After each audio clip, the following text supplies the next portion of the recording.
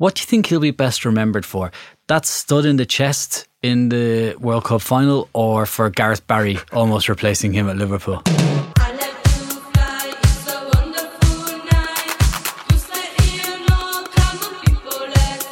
Hello and welcome to the One Football Podcast. I'm your host Ian McCourt.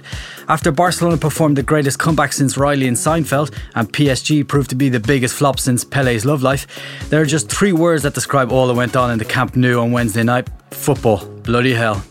Here to try and make sense about all of that is Andre Gonzalez. Morning. And talking footballs, Matt Herman. Zippity-doo-dah. First of all, apologies if you expected to hear us last week. Unfortunately, we were too upset about Claudio Ranieri's sacking to talk. But we are back and we are ready to go. And bloody hell, they did it. It's genuinely astounding what happened last night. Where do we even start with it all, Dre? I don't know. I think today is going to be a podcast with a lot of unfinished sentences, because it's going to be. We were still thrilled by yesterday. I'm still shaking for that match. It's unbelievable. This is something that I was saying to both of you before we started the podcast. I got this massive adrenaline rush from last night. Yeah, a lot of troubles trying to get some sleep, I can imagine. I actually know I'm a good sleeper. Oh, I'm a good sleeper, but I did, even this morning, I was watching the Sergio Roberto goal set to the Titanic music. I felt like crying. I watched Sergio Roberto's goal as well as the two Neymar goals that preceded it. Yeah. This morning for the first time. Oh, Matt. I gave them up for dead. I was at a bar where they had both matches on, but obviously this is Germany. More people were into the Dortmund-Benfica game. And after the game concluded, or when it was about to conclude, I just took off because I was like, Barcelona, they're not going to score 3 goals in the last 3 minutes? That's absurd. So I of course heard about it on Twitter last night before I went to bed, but I was like, what have I done? What have I done? Well, one of the guys in the office watched Manchester City draw 0-0 with Stoke instead of actually watching the Barcelona game. Did you see Thomas Tuchel press conference after the match? Yeah, I've said? never seen Thomas Tuchel so excited. Yeah, it was completely ecstatic. It was really funny. Okay, let's get down to the game itself. Again, I don't know where to start. Should we begin with Neymar? How brilliant was Neymar? Absolutely brilliant. He described it as his best game ever. Is that something you'd go along with? Absolutely, it was. It was absolutely perfect. I mean, the first half, I would give him 9 out of 10, and the second half, I would give him 10 out of 10. It was absolutely crazy. That moment, then the last goal, the 6-1. That moment, and then he chips inside. And he tried to. It's just unbelievable how classy he is with that movement. And a normal guy would just put a desperate long ball into the box. He saw Sergi on the back of PSG's defense, and he put it right there. It was absolutely perfect. This is actually the one thing that separates your average footballer from your really brilliant footballer. That Neymar was actually able to take his time, cut inside Verratti in the very last minute. In the very last minute, when all the pressure is on, and to take that time. And it almost like it's slowed down for him after he cuts inside from Verratti. Then he picks out the pass. Wow. Because he needed that fraction to see. Exactly. And it's just that the football intelligence of that is beyond words for me. Insane. You know what it reminded me of? You remember that Pirlo pass in the 2006 semi-final against Germany? And Pirlo waits and waits and waits. For the right moment. And then picks out, who was it? His name escapes me. The full Grosso. Fabio Grosso. Yeah, he picks out Grosso. That's what it reminded me of. Yeah, you're right. It's kind of a déjà vu on that one. And we haven't even mentioned how good his free kick was. You saw the free kick, man. Oh my God. I feel like that was the free kick that basically catalyzed the entire thing. It was so improbable and so perfect that once that goal went in and there was a sort of a new fire lit, right? That it just went from there apparently. Right. Yeah. And we had after the free kick, we had the Suarez penalty. Yeah, that one. That was never a penalty. No way that was a penalty. You can you can see that play from 100 different angles, and you cannot spot a penalty on that one. No way. Also, there is a penalty. Mascherano committed a penalty on Di Maria. No. In the first. In the second half. In the second half, okay. it was completely by himself. It was just Di Maria and Mascherano running straight to Barcelona's goal, and it was a penalty, and the ref didn't spot it. These kind of things tend to happen quite a few times at Camp Nou, but the truth is, apart from the ref's mistakes, and he did a few. Wait, hold on. Before we get back to that, what about the first penalty? Was that a penalty? Because some people tend to think that Meunier was not actually in the wrong there. I mean, that it wasn't a penalty. It's a tough call, but I admit that the ref might have thought not the ref. It was the goal. The assistant referee behind the goal. Yeah, that's spotted. I might accept that one. Still, it's a peculiar penalty. But the other one, no way. A couple of more interesting things I thought about the game. Leo Messi wasn't that good.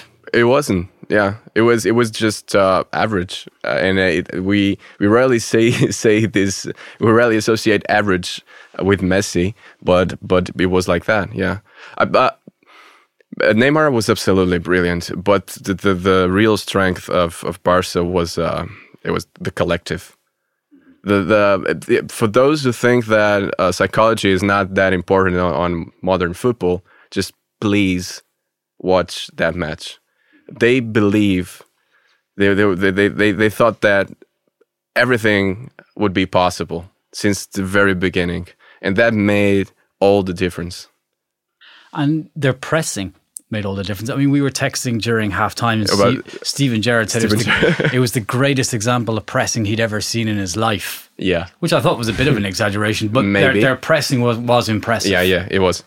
But they committed a few mistakes in the first half, trying to on the build up of their plays. The first pass was not always good. Messi's passing was effective. Yeah. But and in the second half they were way better. And apart from I was about to say like 2 minutes ago, apart from the mistakes that the ref made, and he did committed some mistakes, it was absolutely. There is no way that Barca couldn't go through on this one. They were so much better than PSG. So much better. Unai Emery was crying. Yeah, that says a lot. Jeez, I felt so sorry for him afterwards. Yeah. I just want to... It's a bit like how... We're going to talk about Arsenal in a few minutes, but it's a bit like how I feel about Arsene Wenger at the moment. Just want to give them both a hug. Tell them it's going to be okay. Yeah. I mean, it's not going to be for Emery. Is it really? He's going to be sacked. We still don't know about that. Being sacked right now, I think it's dumb. They probably won't sack him now, but he won't be in charge of PSG next season. I don't see why not. I mean, if any coach who can get a team past Barcelona 4-0 in one leg, even if he blows it in the second, has something to offer. And he showed for plenty of years before that what he has to offer at Sevilla. I think if they view this in any way as a long-term project, they have to keep him. I'm totally with you. I wouldn't sack him, but I think that the owner...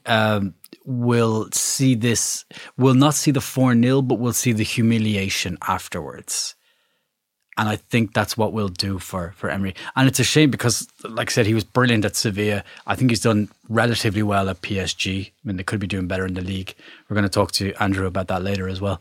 But I think the humiliation will be too great for PSG's owners to keep him in place. It's tattooed on his forehead at this point. Yeah, a little bit. PSG, we as I said, we're going to talk to Andrew in a bit, but PSG were abject. I don't know if I've ever seen a team. I'm still trying to understand why is it possible that Rabiot and Matuidi completed the match.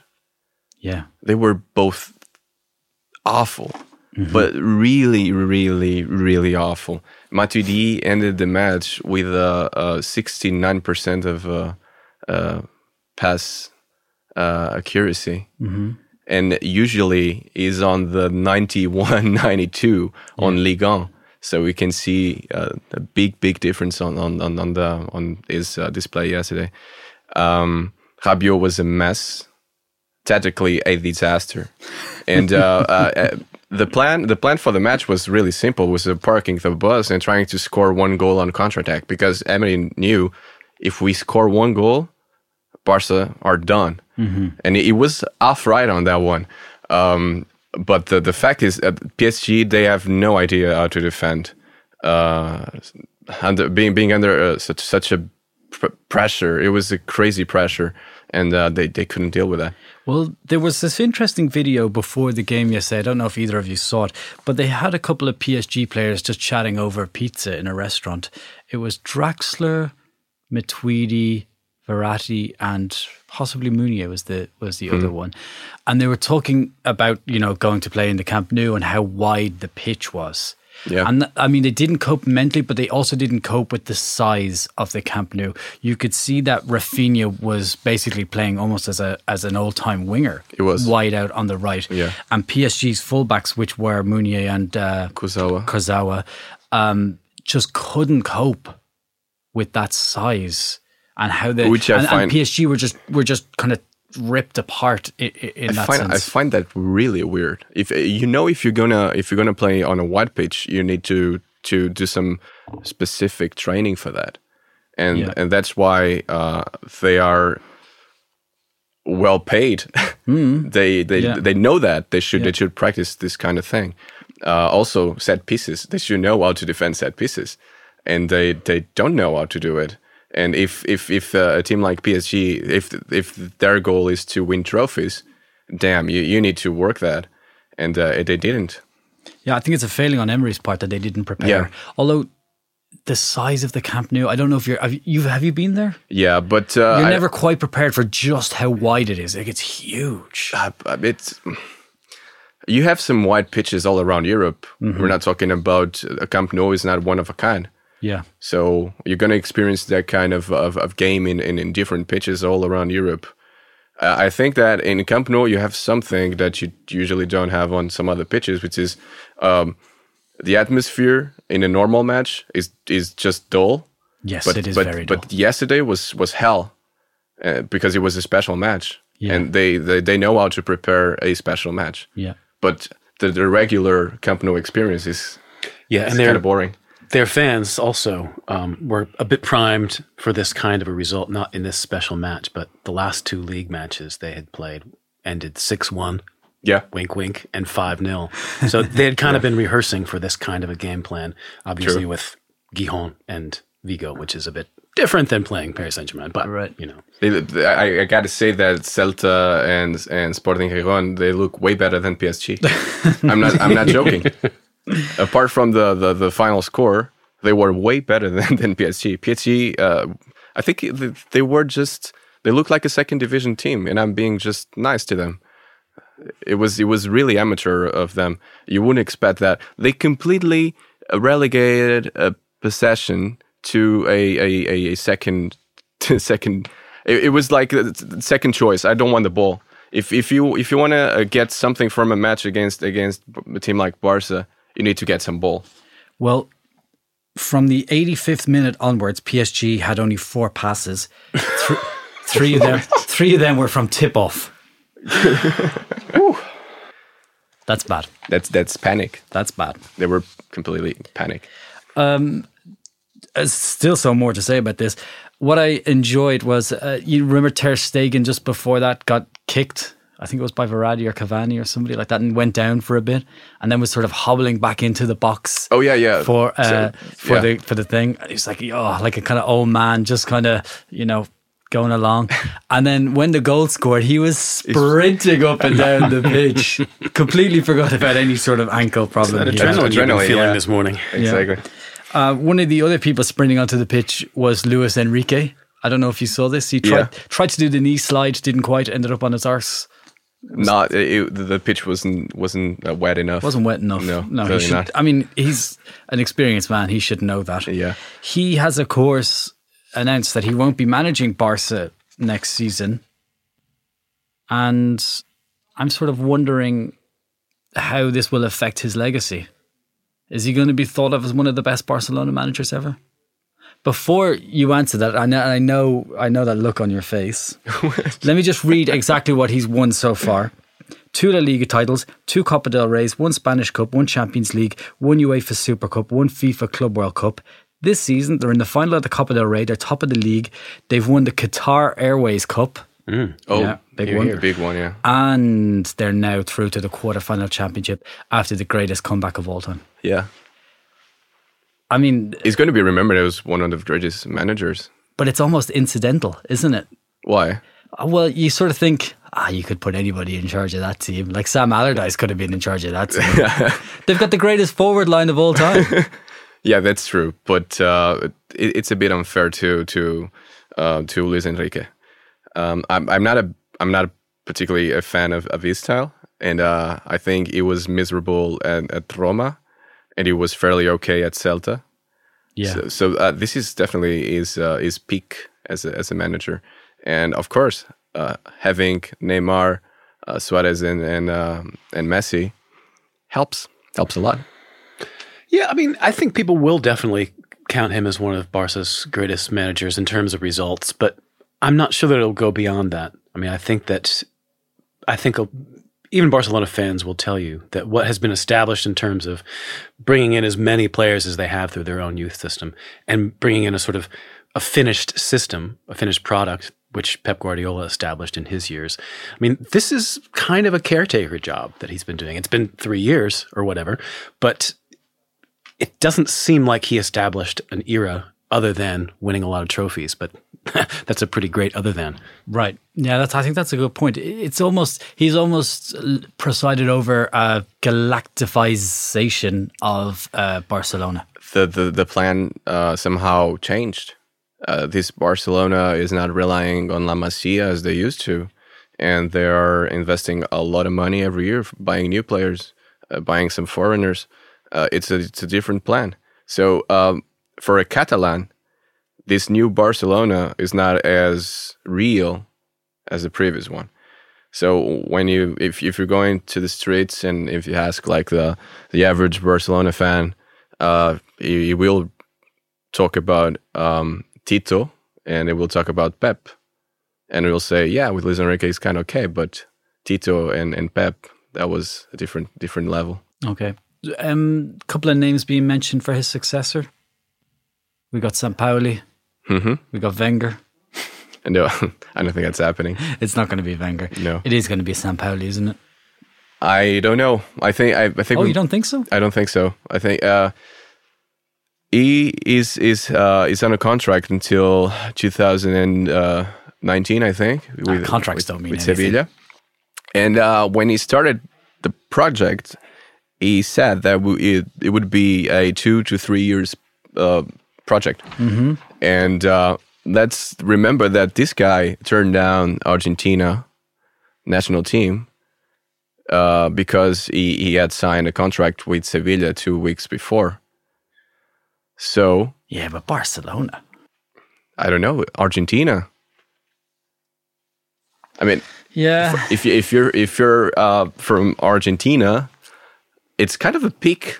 It's like there's nothing better than coaching the national team, and he said no. So Allegri then? No, I think Valverde is a very strong name to take over. For those who aren't in the know, it's Athletic Bilbao manager. He has been at Barca, so he knows the club, and he's been doing a great job with a team that is made of Basque players. So it's like a internship before getting a real job at Barca. Right. If the plan is going back to basics, back to La Masia, and Ernesto Valverde is the right man for the job. That's a big if. That's a giant if. One last question before we shut down this Barcelona topic. Is it the greatest comeback of all time? On modern football, yeah. Yeah. Yeah, for sure. I Okay. mean, nobody's ever given up that big a lead before. So We're better than Liverpool, in the Champions League final? Because that's the only comparable comeback for me. No, this is way better, but with the difference that happened in the final, so it's like it's massive. Right. But this one, I think it was a bit better than that one. I guess it doesn't matter. It was a brilliant game. It was brilliant, yeah. Yeah, and 3 goals in the last 5 minutes. 5 minutes. Yeah. 5 minutes. However many minutes of injury time there was. So, Matt, you didn't see Barcelona, much to your shame, but you did see Arsenal against Bayern Munich. I did. Although those matches weren't happening concurrently. No, they weren't. No, I did watch that, and I think that there's a fair bit to say about the state of Arsenal anyway. I mean, go. The mic is yours. Oh boy, let it go. Boy, let's let rip. I mean, Arsenal, of course, in the last this is the 8th straight time that they've lost in the round of 16 in the Champions League. So I think Arsenal as a club, fans, etc., have begun to digest what their place in the European constellation is these days. But they don't usually go out in disgrace like this, and 10-2 over 2 legs you can't describe it really in any other way. Mm-hmm.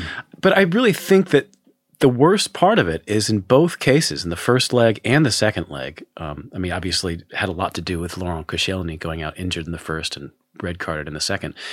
But once Bayern got the upper hand in both matches, they just lost the plot. Yes. And that is a pretty clear indication to me that the in-game management of Arsene Wenger isn't working anymore. It's either that he isn't able to communicate to his players in the course of a game how to go to a plan B, or he hasn't set them up with one prior to the game. I mean, this is a manager that has basically lived on trying to attract the most sort of speedy technical players and giving them a very coherent system and sort of saying, get on with it. I mean, a lot of Arsenal fans complain about his sort of tactical intransigence, and I think they might be right. It's just when you run into a team like Bayern Munich this year, and Bayern Munich are peaking at the right time, which is, I think, something we have to hand to Mr. Relaxed Carlo Ancelotti, who sort of sleepwalked through portions of the first half of the Bundesliga season and, lost to a Russian team in the group stage. Come on. But they sure do look good now. And that's never going to get past a team like Bayern when Arsenal also... It's funny because I have a good friend here in town who's an Arsenal fan, and while I'm not accustomed to watching a hell of a lot of Premier League, I tend to prefer watching the Bundesliga. I went with him to watch them play Liverpool on Saturday evening, and there were a lot of Arsenal fans at this bar. It was sort of an Arsenal bar, and they were all pretty downcast by the result, but I think they also hadn't quite faced the fact that they are not as good as they think they are. They still have this idea that the system they have in place under Wenger, that the squad that they have in place is truly superior. And I just don't think that they're anywhere near where Bayern Munich is. I mean, obviously, when you compare them to Liverpool, maybe that's a decent comparison. But is there anybody other than Alexis who would get anywhere near the first team for Bayern? Really? No. Ozil? Well, they don't even put him in the first team at the moment. It would be on and off right now, but I would say I think your analysis was absolutely perfect. There's nothing more to say. Nothing really. more. That was perfect. Yeah. We can wrap this up. Monologues with Matt. Yeah, it was a pretty good one, man. Maybe Koscielny. Yeah. Okay. I don't think so. I think Koscielny's a decent central. I don't think it's top. He'd be part of the rotation, maybe ahead of Xavi. Given Hummel's form this season, okay. I don't think so. If you have Boateng, you have Hummels, and you have Javi Martinez, I don't think Koscielny would play much. Okay. I mean, the point I had written down here was Arsenal's mental fragility. Yeah. Once again. It's exactly as you said, Matt, that as soon as the goals started flying in, they just gave up. Yeah, there's also a lack of leadership on the pitch. Yes, and that's really it's really sad when you have such a big team and you don't have strong characters on the pitch. That's a big problem. Well, as Roy Keane said, when Kieran Gibbs is your captain, then you know you're in trouble. Yeah, he's right. Afterwards, Bayern was out, was talking, saying, the players are all behind Wenger, blah, blah, blah. I don't know. I'm not so sure the players are all behind Wenger. They must know. They must look at him and go, look, this is not working. They know. Of course they know. They're not stupid. No. Do you think they're still playing for him? It's tough because he's been around for so long that you kind of they don't know anything else beside Arsene Wenger, and that's a problem. That's a big problem. That's why Theo Walcott hasn't progressed. True, I agree. You need to experience some different managers and work with different people in order to be better. And as much as I like Wenger as a person, the last 10 years they were not good enough, and it looked like he's kind of trapped in the past. He's not a manager of the moment anymore. Definitely not. No. I thought it was also telling a couple of things that happened in terms of the players and Wenger's relationship to the press in the lead up and following this game. I mean, Wenger had gone out of his way to deny that there had been any kind of training ground bust up between himself and Alexis Sanchez. And then literally the next day, Theo Walcott basically confirmed that it in fact did happen. Mm-hmm. And, that sort of showed that, Wenger's authority is being undermined, and that his, the way that he's dealing with the press maybe isn't the way that some of the players think he should be. And then his post-match press conference after that second 5-1 loss, where he basically foamed at the mouth about the referee, about, Koscielny's sending off, which, it's the kind of sending off you can have an argument about, but you can't have a really vociferous one about it. I mean, it was, if you look at it in one way, and I think it's legitimate to look at it that way, it was a totally good red card, and he deserved to go off. Yeah. And for him to sort of blame the entire result on that one moment it just seemed foolish. Mm-hmm. I have a quiz for both of you. So before the game, Arsenal were 33-1 to mount a comeback and make it to the next round. The quiz is this. According to the bookies, are the following more or less likely than Arsenal making it through? It was 33? It was 33-1. Okay. So the next James Bond being a woman, are the odds greater than 33-1 or not? I would say less. Matt? I think they think that's more likely to happen. That is more likely, 16-1. Wow. Okay. Alien life being discovered this year? Yeah. More likely or less likely? Less likely. 20-1. Whew. Okay, more likely. George Clooney being the next president? USA president, I should say. More likely. After Trump, everything's possible. Sure, I'll go with it. 150-1. Damn. Someone else will have to save us. There were also other games being played on Tuesday night when Napoli took on Real Madrid. Dre, you had your eyes on this one, where Sergio Ramos to the rescue again. So Alvaro Arbeloa tweeted, "To be a superhero, you don't need to have powers. You just need to believe that you have them." That's what he tweeted to Sergio Ramos after the goal. Oddly, that also applies to what we saw yesterday with Barcelona. Yeah, it does, doesn't it? Oh, I meant to say to you when we were talking about Barcelona earlier, before the game, Raul was speaking and he said, "Yeah, Real are the comeback kings, not Barcelona." Anyway, you watched the Napoli and Madrid game, so we didn't have to.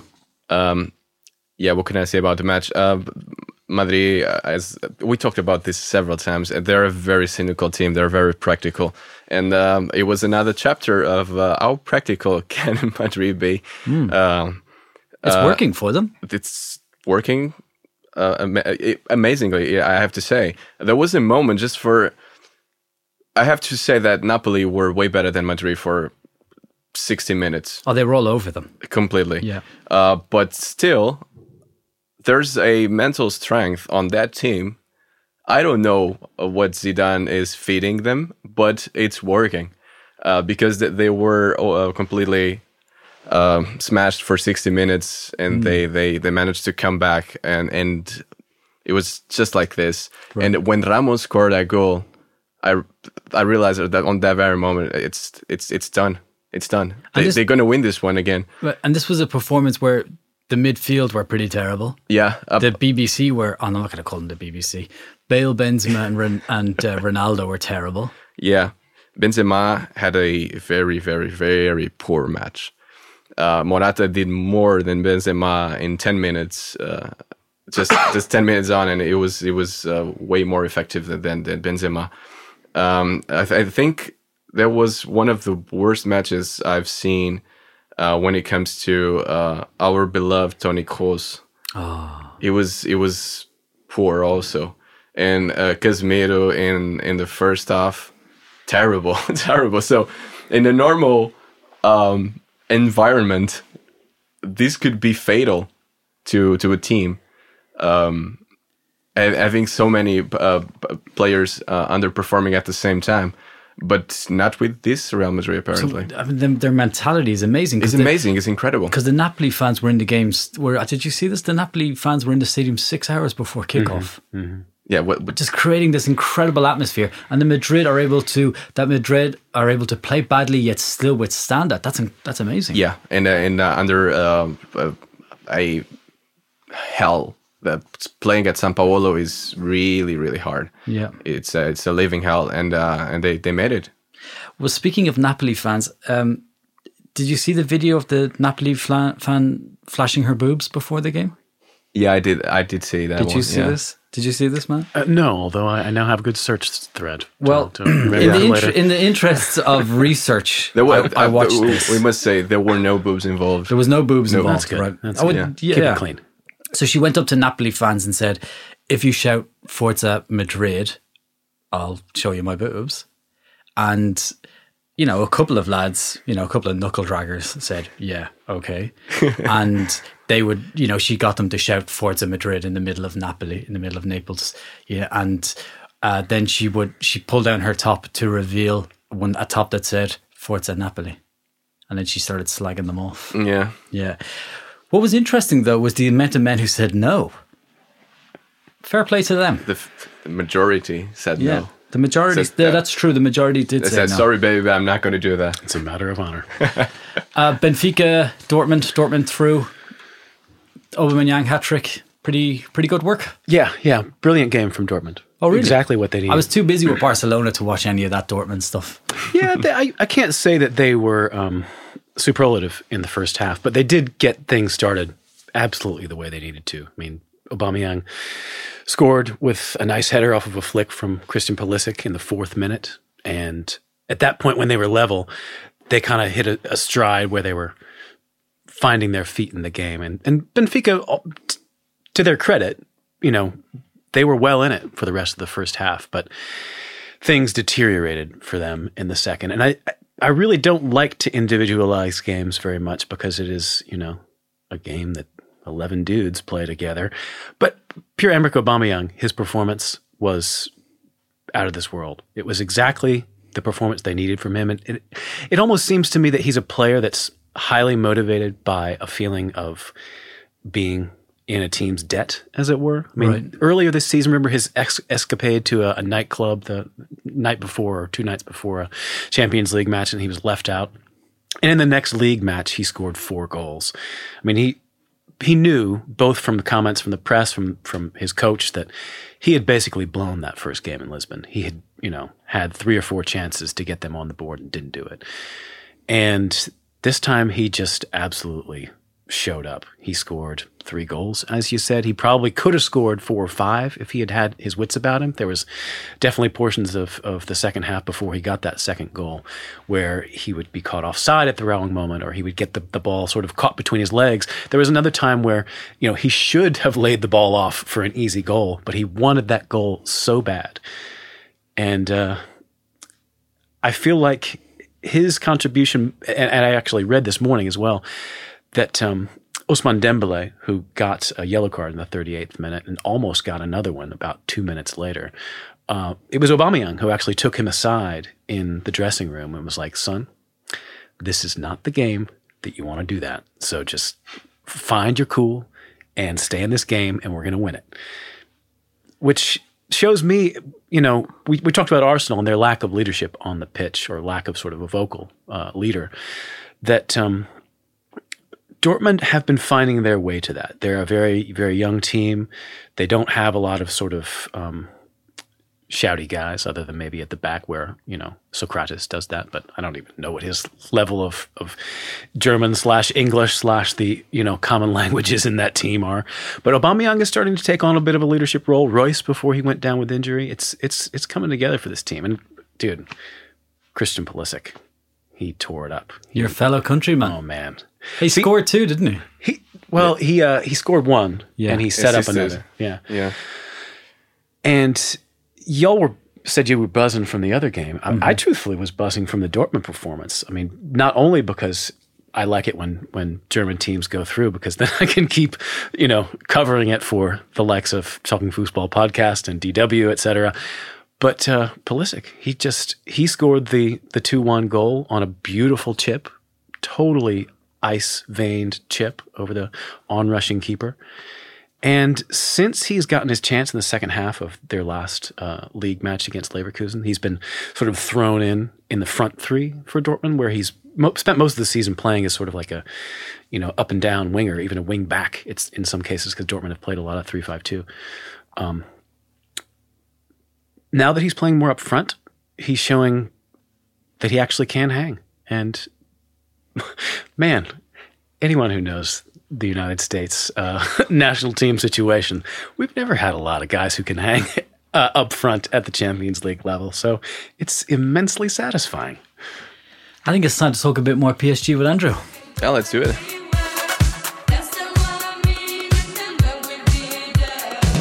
Well, after PSG's humiliation last night, we thought it would be time to ring up Andrew Gibney from Football Whispers, our good old friend of the pod, and talk about all that went on.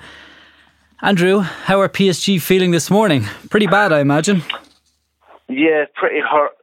Pride's been damaged. I think the whole reputation of the club and the project's been damaged as well. This was meant to be a triumphant night for them. The night they beat Barcelona, they qualified for the next round, and it seemed unthinkable that, especially with 3 minutes to go, that what was going to happen could have happened. But it was shambolic in all the way through the whole game, and there's no explanation for it. I think everyone's position in the club now is under threat. There's no one that's safe. There's going to be a massive fallout, probably even more than what happened to Laurent Blanc last year after the sort of limp out against Man City. It's absolutely terrible. Philippa B has tweeted in with a question which seems right for now. What's the future for Emery? Yeah, and it's a massive question, because I think after 2 weeks ago he looked untouchable. There had been question marks over what he'd achieved and what he'd done so far, and that seemed to be answered when you beat Barcelona 4-0. But even Nasser El Khalifa, the owner, said he didn't sort of throw him under the bus, but he certainly didn't pull him out the way. He said that this is not the time to speak about Emery's future. It was not a glowing appraisal, just more of a this is not the time. So he wasn't backing him, which is probably the silence is the worst part. If he'd have said no, it's a tough defeat, but now he was saying like this is not the time. It's also something that he's going to consider. And yeah, Emery seems to have a bit of a history of collapses. I know there was a few with Valencia when they're 2-0 up in cup ties that they lost, but this 4-0 up, you get the away goal to still collapse is a massive black mark against him and his players. It's what he's going to be remembered for, unfortunately, at PSG, isn't it? That's we were talking about this earlier, but it's not going to be the 4-0 win. It's going to be the spectacular collapse, isn't it? That's it. I mean, the game in Paris was just half-time, and if any team had the players that were going to stand up and sort of fight, and it wasn't a vintage Barcelona performance by any reach, but it was a game, they knew what they had to do, and they didn't give up. And I think Neymar especially needs credit, because he was the one that, with a few minutes to go, was still pushing, was still just trying to find those goals, and he did it. And PSG didn't have any answers for any of the questions. And I think you look at someone like Thiago Silva, described as still one of the best defenders in the world, and there's been a lot of criticism by people that watch him, like myself, that say he's not a leader. I mean, on his day, he's a stylish, classy defender, but when it really comes to the nitty-gritty, he goes missing. And I think last night was a massive example of that. He's the one should have been calming things down, taking control, and he was absent. What's been the reaction in the French press? I guess they haven't been kind. It's not been kind. L'Équipe have used the same headline they used back in '93 when France didn't qualify for the USA World Cup. In this indescribable, sort of inexplainable. Towards the end is like with crash, which I think says everything. You don't need to know French to translate that. And yeah, I mean, there's a lot of questions. A lot of the big journalists are questioning Emery, they're questioning Thiago Silva, people like Di Maria. All the big names who are brought to this club to take them to the next level, they all vanished last night. So this is going to be a bit of not even a turning point, just like a big mark and flag in their whole history, and see where they go from here.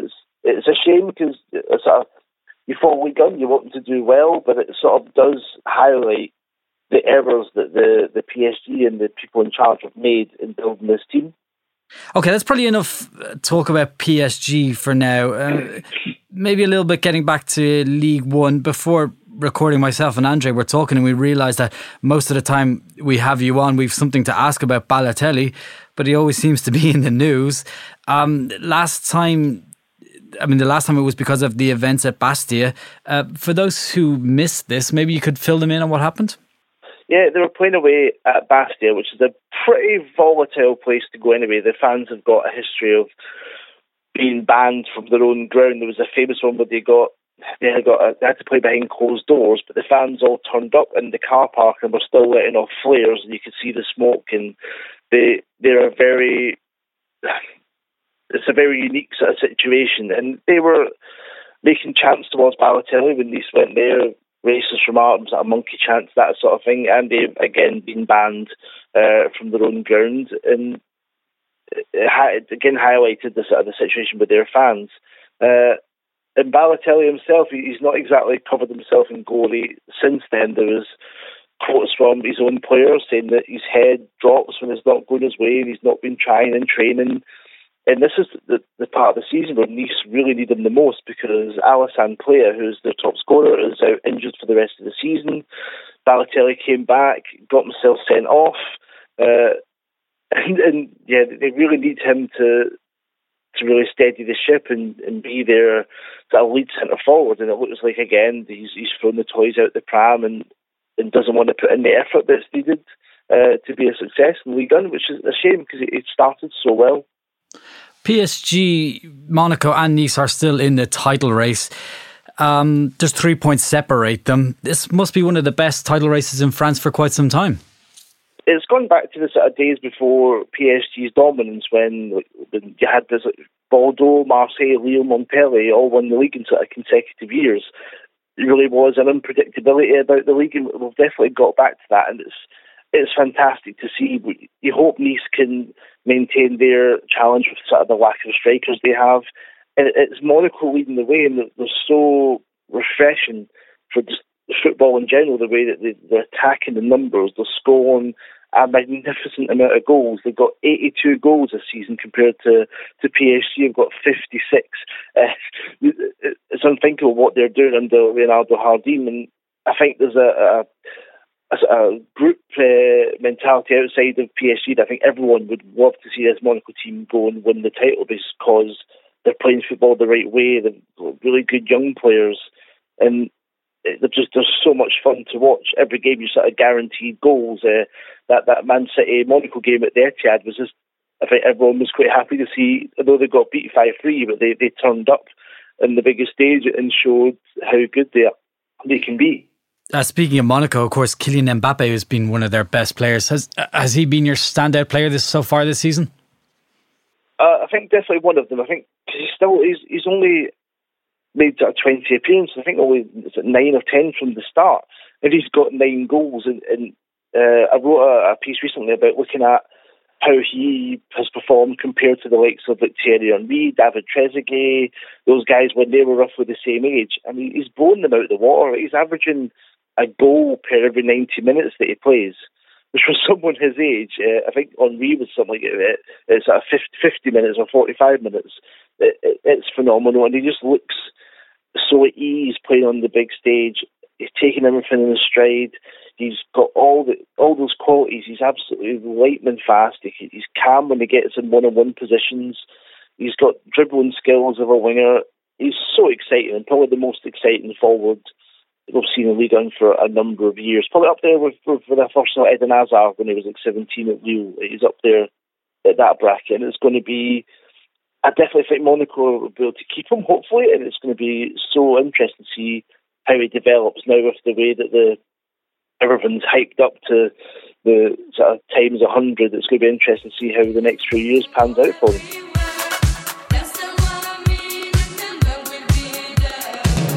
That was Andrew Gibney from Football Whispers, and we have got some breaking news for you. Xabi Alonso, he's not going to be gracing us with his Wilco-loving, beard-stroking football moves anymore. He's announced his retirement. He decided that he has better things to do than playing football. Well, he's probably going to go listen to Bell and Sebastian for the day. Yeah. I think he might be crafting oak furniture. Oh, you know what? There's a shop, there's a place where I used to live in London, and I think it just made wooden spoons. I think it just carved wooden spoons out of in different types of wood. Different types of wood. Okay. It's on Hackney Road, I believe. If anybody's around it, they can maybe give us a bit more information. I always passed it by. But look, that's another question. Xabi Alonso, what a player. What a player. Terrible tackler, but what a player. Yeah, I'm going to miss him, honestly. He is one of the only bright players on and off the pitch. As you know, he talks about hearts and music, and is a very cultured guy. It's a pity that we don't have more like him in world football in general. So yeah, definitely, I'm gonna miss him. That's one of my favorite players. Is such a classy dude. Mm-hmm. Yeah, and he wears his sort of star quality, which he's clearly aware of, so lightly. I mean, his interactions, in interviews or, when you see him interacting with fans, he clearly just takes it all in stride, even though he's, won the Champions League multiple times and won the league in three different countries, the World Cup, the Euros. What a career. Oh, amazing career. You won everything. What do you think he'll be best remembered for? That stud in the chest in the World Cup final, or for Gareth Barry almost replacing him at Liverpool? Let's hope it's maybe neither of those. Yeah. Okay. That's all from us today. My thanks to Matt, Andrew and our producer Damien. Remember, wherever you are in the world, please go to your local iTunes store, give us a rating and leave us a comment to let us know what you think of the podcast. Oh, and thanks for listening.